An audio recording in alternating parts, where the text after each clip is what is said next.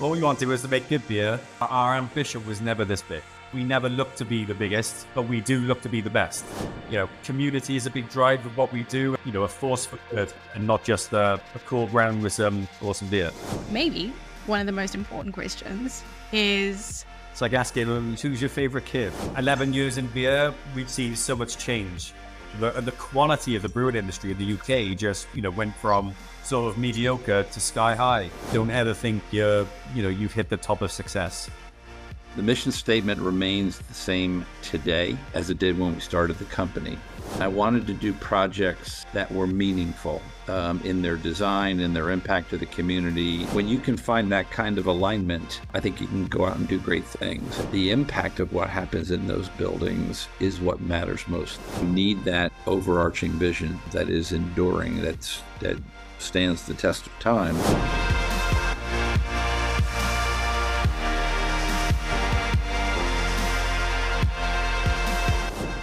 Hello and welcome to another episode of the Inspiring Industry Podcast, where we share our conversations with leaders from around the globe. I'm your host, Danielle Cham, and this is our final installment of 2023, and I cannot believe where this year has gone. But it has been such a cool year. The podcast has been able to share conversations on electric vehicles, AI, supply chain, and my absolute favorite was, of course, the Mercedes-AMG Petronas F1 team interview. You can find all of those interviews on YouTube, Spotify, wherever you get your podcast. But in the spirit of Christmas and in the name of nostalgia, this episode we are platforming two businesses in particular where the work means a little more than just the day-to-day running of a company. We hear from Bradley Cummings, the CEO and co-founder of Tiny Rebel Brewing Company in the UK, who is very passionate about the business going beyond its own little bubble, and he believes in his impact on the environment, the influence that he has on customers, and just the ability to share great tasting beer with as many people as possible. Following that interview, we also spoke with Mark Hourigan, the CEO of Hourigan Construction, who is based in the US. And Mark has a really great outlook on the work that he does having an impact on the people that occupy those spaces. So for him, the work isn't necessarily the type of project that the company does, which is great, absolutely. But Mark is especially passionate about the difference that he's making and the spaces and the ways in which they get utilized. I might not necessarily be doing that justice, but you'll have to stay tuned and keep listening for more on the episode. I was really inspired by both of these leaders. And I think they're both great reminders of how having an inner motivation just makes the work that we do so much more purposeful and so much more fulfilling. But enough from me. I'll hand over to Bradley, who kicks our conversation off with sharing a little bit more about how impressed he was with the journey that the company has been on. Over to Bradley. Looking back on these 11 years, how does the business compare to what your original vision was for it? Has it become everything you hoped for? All we wanted was to make good beer, get out to people, so people could explore. That was what Tiny Rebel was all about, making, craft beer, the drinkability side of it, and get people submerged in the brand, which the brand for Tiny Rebel, it's a projection of Gaz and I, what we're interested in, when it comes down to beer names, branding, ideas. But, we would have been happy way back when, having a business, just the two of us, and stayed at that for the rest of our lives, to be honest. Our ambition was never this big, and I'll be honest with that. We never thought it could be as big as sort of it is now, and have the love from the fan base that we've got. In our research, we noted that you were named Best Craft Beer, which is a massive achievement. What other highlights have happened for the business this year, and what do you think allowed for those milestones? I think this year has been a build-up of the last probably 2 years, really. Since COVID, where, the world tipped upside down, and, we're trying to find our feet again on the back of that, coming for, at the back of 21, 22. So our main focus was rebuilding, rebuilding and putting a big emphasis on people, L&D, upskilling, having the right people, building the right team, molding the right team culture. So it was a lot around, building the foundation for us to then kick on again. Sort of into that, what the new world was about, post-COVID. And I think that set us up really, really well. Community is a big drive of what we do, and also, our sort of planet as well. So we sort of, the way I describe it, it's we've gone from being a bit more infant, into being a more mature teenager. It's how I on a business level, where we will now become, a force for good, and not just a cool brand with some awesome beer. And I think that sort of speaks into the next question. You mentioned community work. With Christmas coming up, what are some of the other initiatives that the company supports, and why would you say they're important to you? Yeah, so Christmas is a big one that we do, but if I just started from sort of what we do throughout the year, last year we launched the Tiny Rebel Community Fund, which we put a pot of money together, just raised by the business out of our profit. And from there, people can they can apply basically for a grant, if you want to call it that, where we support any sort of community projects or individual initiatives, throughout the whole of the UK. And we open that twice a year. We got one that we just opened now and closed in October. So we do it twice a year. And I think we had around 250 people apply, and they could be anything from a personal level to if someone wanted to do something good in the community, it could be a community garden, or helping a school. It could be anything. And some of the, we got an internal committee where we look and vet, and, we select, the winners, if you want to call it that. But yeah, that's one of the great initiatives that we've started. Jump into Christmas. We do meals for people in need on Christmas Day, with people in the business, our friends, our family, everyone chips in, and we cook around 350 meals, and we also then deliver them, throughout Newport.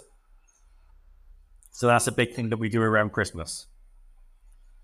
And then throughout the year, with various charities that we work with, whether it's donations or we got a big brewery and tap room, and bar restaurant at the brewery, where we give the facility, we give the venue out for free, for charities to come in, to do events to help raise money for themselves.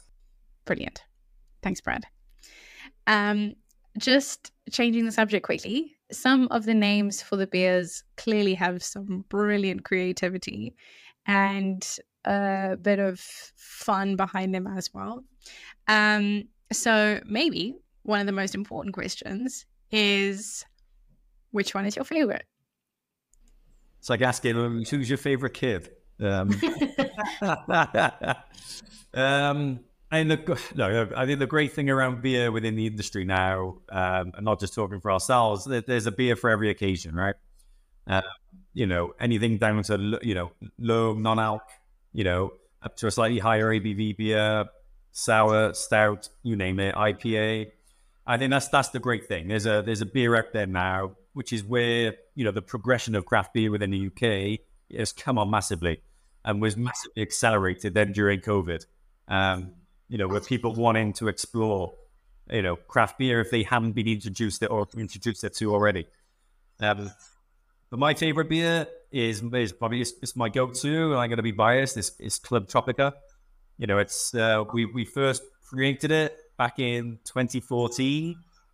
Probably one of the at the time, putting fruits into a beer wasn't really a thing. We're a bit of a live on that sort of innovation level, and it's been a beer that's not just stuck with us, but stuck with fans and people who love it.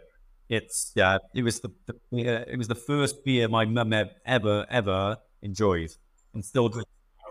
So if I can convert my mum to drinking beer, then I think we're onto a winner for introducing craft beer to other drinkers. You mentioned that the business aims to have a beer for every occasion. What are your thoughts on the non-alcoholic industry? Do you think that that's a sector that will continue to grow? Yeah, 100%. And I think, more as soon, on trade becoming braver, you'll soon start seeing it on draft, a bit more regularly, rather than just a can or a bottle in the fridge. I definitely think there's a call for that. Again, 11 years in beer, we've seen so much change. I almost feel like we're a bit of the godfathers at the moment of craft beer. We've seen so much change in the industry and products and trends. Yeah, definitely with a new generation coming into beer, they want something different. I drink non-alc. I think now 1 in 3 drinkers, will either drink or try a non-alcoholic, beer when they're out. So I think it's a great thing, one for health and one for choice. Following that, how would you say the brewing industry has changed, if at all, or evolved as a result of the pandemic? What sort of influence did COVID-19 and the hospitality shutdown have on the sort of innovation within the industry? Yeah, so I craft beer, I think, went through a huge sort of acceleration phase. Early 2015 to the pandemic. That's 5 years. The amount of breweries that opened up, the amount of beer and choice out there was absolutely phenomenal. The quality of the brewing industry in the UK just went from sort of mediocre to to sky high, and we all, lifted our game up. I think that was a great thing as a beer drinker. There was probably no better time, and still now. But I think off the back of the pandemic, where, there was so much choice out there, and variety, I think now people have gone back out, into the pub, and they've sort of fallen back into a bit of a go-to. I don't see that choice, the big variety of choice is there as much as it was pandemic. I think it's still there in online e-commerce and breweries wanting to experiment. But I think people go out for a different experience now. I think it is a lot more experience led. When you go out, try new venues. It's not just about the beer. It's not just about what you're drinking. It's the atmosphere, the ambiance. It's everything, the experience, the customer service. And that's what's really driving people out. And there's some great venues out there and brands at the moment in hospitality. On a more controversial note, how have you navigated working in a family business? I think you mentioned that you've been working with your brother-in-law. Do you manage to keep work and family separate, or is that a sort of ongoing process? We've learned over the last 11 years. I'll tell you, Gaz and I, we've worked with each other every day for 11 years, and our relationship is as good as ever. Within business you have ups and downs, but we when we first set Tiny Rebel up, it was never going to go beyond that. And we're proud to be independent and family run.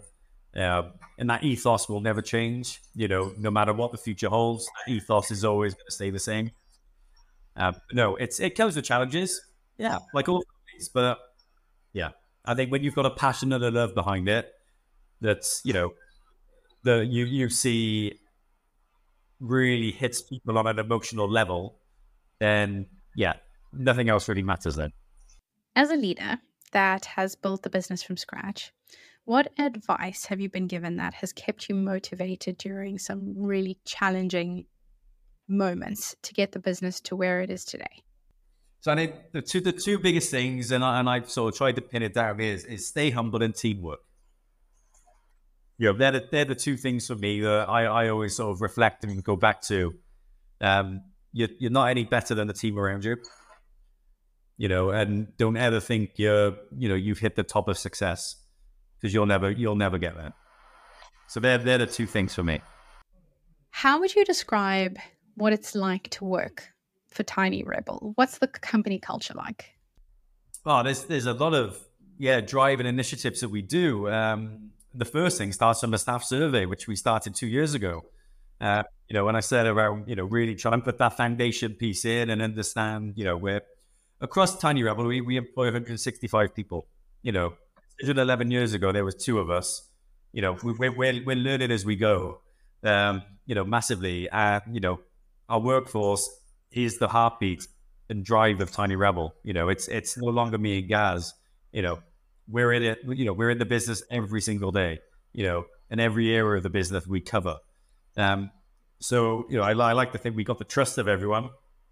But yeah, a lot of initiatives that we put in place, things that we've sort of looked and signed into that would benefit them. So things like the real living wage, things like 0-hour contracts, feedback. We put a lot into recruitment, L&D. We put a lot into, our benefits package for staff, a real career progression across all the business. And that flexible working, fun environment, they're real sort of key drivers of what makes Tiny Rebel tick. And what about the future? What can customers look forward to as we head towards 2024?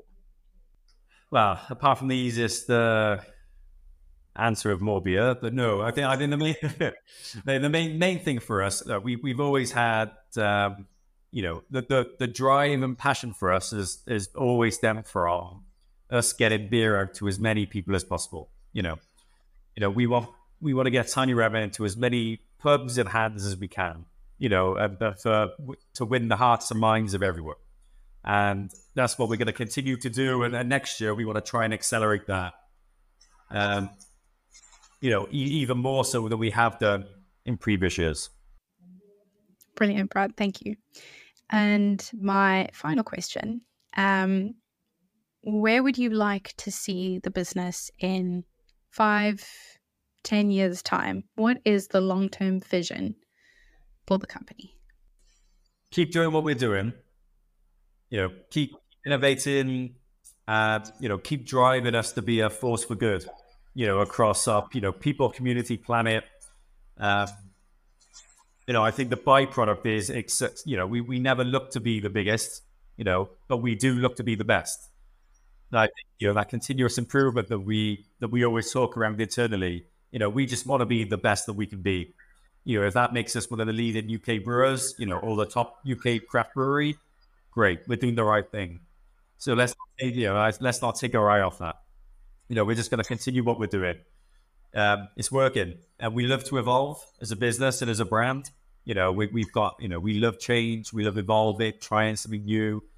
So that's what the next 5 years will become, diversifying. So yeah, I think what really stood out for me from the interview with Bradley was the work that the company does, especially around Christmas, because I think that for most of us in the industry, that's a time to shut down and to restore as we head into the new year. But I think that time is also incredibly difficult, not only for those, who are just working in the industry from day to day, but I think because it's easy to take for granted what that time symbolizes for other people who may be less advantaged, whatever the case may be. I thought it was very admirable that him and his team just keep going and give back.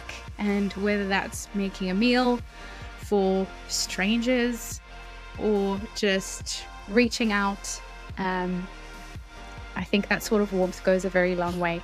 Next interview was really awesome, and it was such a cool time to be able to speak with Mark Hourigan, who is the CEO of Hourigan Construction. We now travel over to the US, where we hear about Mark's journey in the construction industry, and more so, what makes the business important is not necessarily the projects that they do, but the impact that the spaces they create has. For example, they work on hospitals,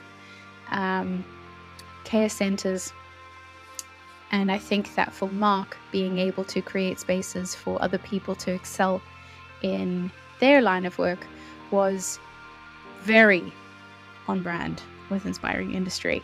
And I had a great conversation listening to the ethos that he's been able to carry throughout his career and how he has worked really hard to push that forward into his company culture. So I'll hand over to Mark. Mark, thanks so much for taking the time to speak with me today. So my research noted that Hourigan Construction is celebrating its 30th anniversary this year. Is that correct? We absolutely are, yes. Brilliant. I'd love to know some of the milestones that have brought the business, one, the longevity, but also the success that's led it to 30 years. I had the benefit of working for a really great mentor who taught me the construction business before he retired. And upon his retirement, I started our company in 1993. And what I love about our company is the vision that we put forth, 30 years ago. The mission statement remains the same today as it did when we started the company. And for me, it was always about the relationships, the people, and becoming that trusted advisor. And I wanted to do projects that were meaningful in their design, in their impact to the community, and whatever. There's lots of ways to tackle this business. And for me, I wanted to do the project that I thought would be most enduring and most impactful. So our mission statement back then was developing lifelong, uniquely remarkable relationships and buildings. And that is still our mission statement today. And it is, I think, the cornerstone of who we are and how we go about doing the work that we do. Love that. Absolutely love that. My next question was really, how would you say Hourigan Construction separates itself from competitors? But I think by the way you describe relationships, that's probably one of the key factors. It is. And, for me, I had a wonderful mentor in my person who brought me into this business, but I had great mentors growing up. My dad, my grandfather, my mother were just terrific influences in my life. And for me, they lived by, pretty strong core values. And I've been the beneficiary of being around that growing up, and it is the essence of, I think, who I am. And so being able to push that through the organization, to use that as the cornerstone of who we hire and why we hire them, that serving with integrity matters, that not disappointing our clients matter, doing things in a way that reflects the best version of us in the most authentic and fair and balanced way is important to me, and it should be important to everyone who works here, and I do believe that it is. So part of my job is to create that culture in terms of doing that, and I think our people live the mission statement that we have because it's also who they are. Yeah. And that when you can find that kind of alignment, I think you can go out and do great things, and they can represent the company and what our brand and what we stand for in really great ways. Could you give me some examples of some of the projects that you've kind of brought to life that reflect those core values? Sure, I'll be happy to do that. We have done a great many buildings in multiple sectors of the marketplace. So we do a lot of office building work, which is, as you know, today is going through an interesting transition of what does the office look like going forward. But that has been one of our key areas. So we have done new corporate headquarters. We've done new operations centers. We've done things that the impact of what happens in those buildings is what matters most. The architecture sometimes is amazing and awesome, and I think that's great. And we do get to change skylines, and that's a very fun and tangible thing to do. But how you transform a company's culture and how they work and what they do is particularly satisfying. As you build amazing research and healthcare facilities, knowing that the research and the care and the things that are going on in those buildings, it's about the impact of who they are serving in what it is that we're doing. We gravitate to projects like that. We run to those because they speak to us, and what we're trying to do in the work that we do in building great buildings is what is the impact of what's happening inside that. We do a lot of work for nonprofits. Some of our, I'll say, most touching projects are probably some of our smallest projects. But our people feel a high alignment to a school of autism or to a organization that only serves the underserved in those ways. And while they are not the biggest and most glamorous projects, they are tremendously impactful. Our people raise their hand for those projects because they know that they really do begin to speak to the essence of what we're trying to accomplish through the buildings that we build. I love that. I absolutely love that. Kind of on that note, I'd like to talk more about your own career. You mentioned you're having wonderful influences and mentors in your life. But also considering the nonprofit aspect of work, what are your sort of inner motivations that have, one, brought you to where you are today? What has that career journey looked like? And why is it something that you hold so closely? Well, I first started out working for a large corporation coming right out of college, your university, and I learned a tremendous amount about what I'll call the corporate lifestyle and the benefits of understanding the right sales techniques of the things that you do. And while it was wonderful to work for this large organization and had an enjoyable experience, I realized that my dad and most of our family friends were all entrepreneurs who owned their own businesses. And there was a very direct correlation between their work effort, their integrity, their word, to the outcomes that they had, good or bad. You had to live with both sides of that. So there was a very high correlation. And so for me, I found that to be something that I didn't necessarily have while working for a large corporation. And so when I had the opportunity to start my own business and drive, hopefully, that same behavior throughout our organization, that our customers and our clients could see, that our community could see, for me, that felt like a way to accomplish a wonderful business model, but at the same time, try and make the community a better place. And maybe the people that we touch, whether they are clients, customers, or our own employees, or the subcontractors we work with, the design entities we work with, even the localities we work with, I hope the experience with us is a different one, and one that they choose to seek out.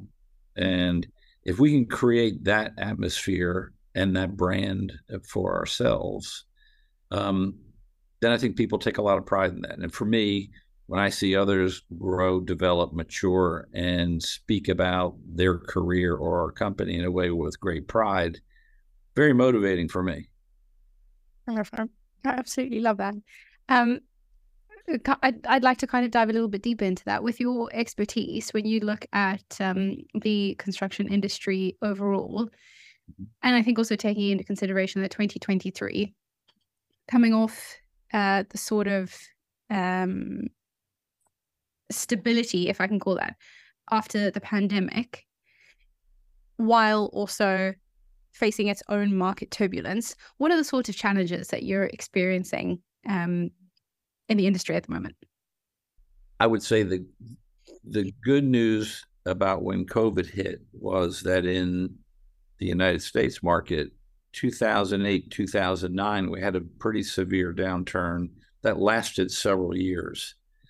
And I would say if there was a lesson learned for me, it was not necessarily knowing which levers I needed to pull at that time to control cost, to have a plan that in the event of a sudden and severe downturn, that we knew which steps to take in order to both preserve the company, our people, and the capital, and the things that you need to do. When the revenue spigot is, if not turned off, turned way down, you've got to get very smart and creative. So we learned a lot in that economic downturn, and we fortunately fared, reasonably well through all of that. So when COVID hit, we were much better prepared to deal with quickly, and I'll say in a more nimble fashion, knowing what to do in order to deal with this business disruption that came along. So while they were different challenges, we were fortunate that construction was viewed at this time an essential industry and could keep working. So we were fortunate. But you had supply chain issues, you had real manpower challenges, you had infectious control and disease, type of protocols you had to put in place. And so doing a lot of healthcare work that we do, we actually were really well prepared for that. And we just simply took some of those measures from our large healthcare projects and pushed them across the organization in guidelines. So again, I think the collaboration we could pull from our various team leaders of these different business sectors on what to do and how to do it and push that across, and in turn, create training and development and be a resource, not only for our subcontractors and our owners, but really for the community to come in and look at, well, how are they doing this and how are they doing it well? And why is their incident rate so low? We were able to demonstrate, I'll call them some best practices that served us and our people well, but also we could extend that out beyond the direct reach of our company. When you look back on 2023, what have been some of the highlights of this year? 2023 has been a great year in several ways. We have recently just completed one of the largest cross-laminated timber facilities in the United States, which is, I'll say, the next step in that sustainable journey that we are doing. And it's in the Charlottesville, Virginia area. We've moved our Charlottesville office to that new building. So we've invested in a building that we are developing and building and now occupying, along with other tenants in the building. That's created an interesting dynamic in the company in terms of people seeing us going far beyond just building the building, but really becoming a part of that in what we are doing. We have done and continue to do a lot of work in the leadership development area. And as a matter of fact, we have leadership classes that we run through the organization, and we'll do them in multi-day stints. Actually teach one of those classes on relationship building and ethical leadership and the things that we do. Being able to share that with the folks in our organization and watch our next generation of leader begin to emerge and give them the opportunity to take the reins on a number of issues, those are really fun things to do right now. At first, you grow a business. Then all of a sudden, I think you learn that your business is not just a series of projects that are strung together, but you've got a business strategy and an approach and things you're trying to do, and you're working on the business, not in the business. And now we're reaching this stage where it is fun to develop the next generation of leader and begin to put them in positions where they can really have a meaningful impact on the organization. And for us, 23 has been a lot of that type of work. As a leader yourself, what is your sort of outlook on what it takes to be a great leader? I think probably the most underrated attribute is the ability to truly listen. I think if you can truly listen and if you can learn as a leader, if you ask better questions, you'll get better information and you listen for those things. There are a lot of smart people in our organization, and because you have a leadership role or title, certainly doesn't mean you have all the answers. But if we can create the kind of environment where that information is shared freely, or we tackle challenges and opportunities collectively, then I think that's important. I think being truly strategic and thinking about where we're going, not just this year and next year, but where are we going in 5 years and 10 years and maybe 30 years? What is our North Star? And how do the annual business plans and activity and hiring and things that you do support that longer term journey? Recognizing it's not a linear line, right? It is sometimes a meandering path, and market dynamics and industry changes and things that happen force you to be creative and nimble. And I think that's the other attribute I would say is important. You need that overarching vision that is enduring, that stands the test of time, but you've got to understand how to maneuver through that based on the realities of what's happening long after you perhaps put that plan in place. Absolutely. Looking towards 2024, what are you most excited about the new year? The new year has us taking some significant leaps in our development company, and something I started 5 years ago as another way to better serve our clients. We don't just build buildings. We're now in a position to be able to buy land and own and develop and finance buildings in partnership with clients, or as a true fee-based developer, or as a long-term owner. Mostly to try and create better answers for our owners. I've learned a long time ago, it's never about us. It's always about the client and what is it that their needs are and how can we better serve those. And so I see great opportunities in our development company. We have some really significant projects on the construction side in the advanced manufacturing world that look pretty spectacular.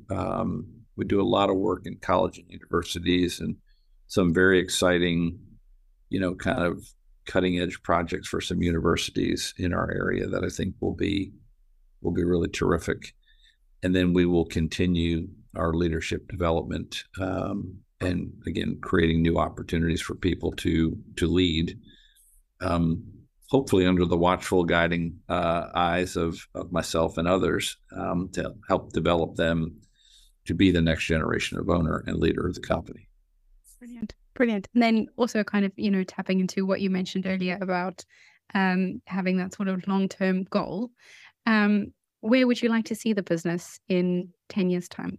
The brand and reputation that this organization has developed over time is to be the trusted advisor in the markets that we serve here in Virginia. And we do travel with our clients and go outside of Virginia.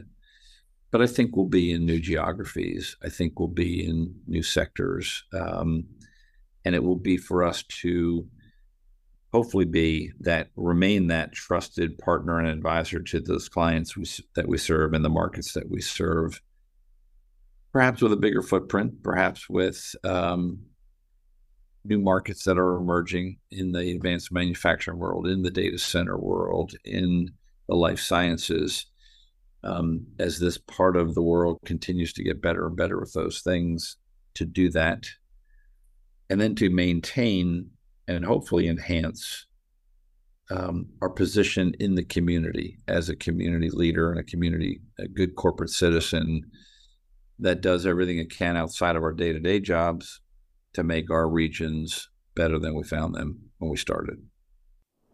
Brilliant. Thank you so much, Mark. And with that, that's all from us. It has been an absolute pleasure to host this podcast over 2023, and I am so excited for what we have to bring in the new year. So definitely stay tuned watch this space because there are going to be some really great changes. And I am really, if I haven't said that enough, really excited for the new conversations that we'll be having next year, for the great ways that we can learn from other leaders in the industry and to be able to share those stories with you. So find us on LinkedIn, YouTube, Spotify, wherever you get your podcasts, and we will see you next year. From all of us over here at Inspiring Industry, thank you, and we'll see you in the next episode. This podcast episode is brought to you by Fine Line Media. Inspiring Industry is written and hosted by Danielle Champ. Our sound engineer and videographer is Gavin Mitchell. Lee Prothero is our creative lead, and he's joined by Jamie Alvin, our graphics designer. Rosie Clegg and Sarah Rudge are our digital marketing executives. And we'd like to extend a special thanks to our assistant editor, Mary Float, and our editor, Libby Hammond. The views, information, and opinions expressed during this episode are solely those of the individuals involved and do not necessarily represent those of Fine Line Media and its team.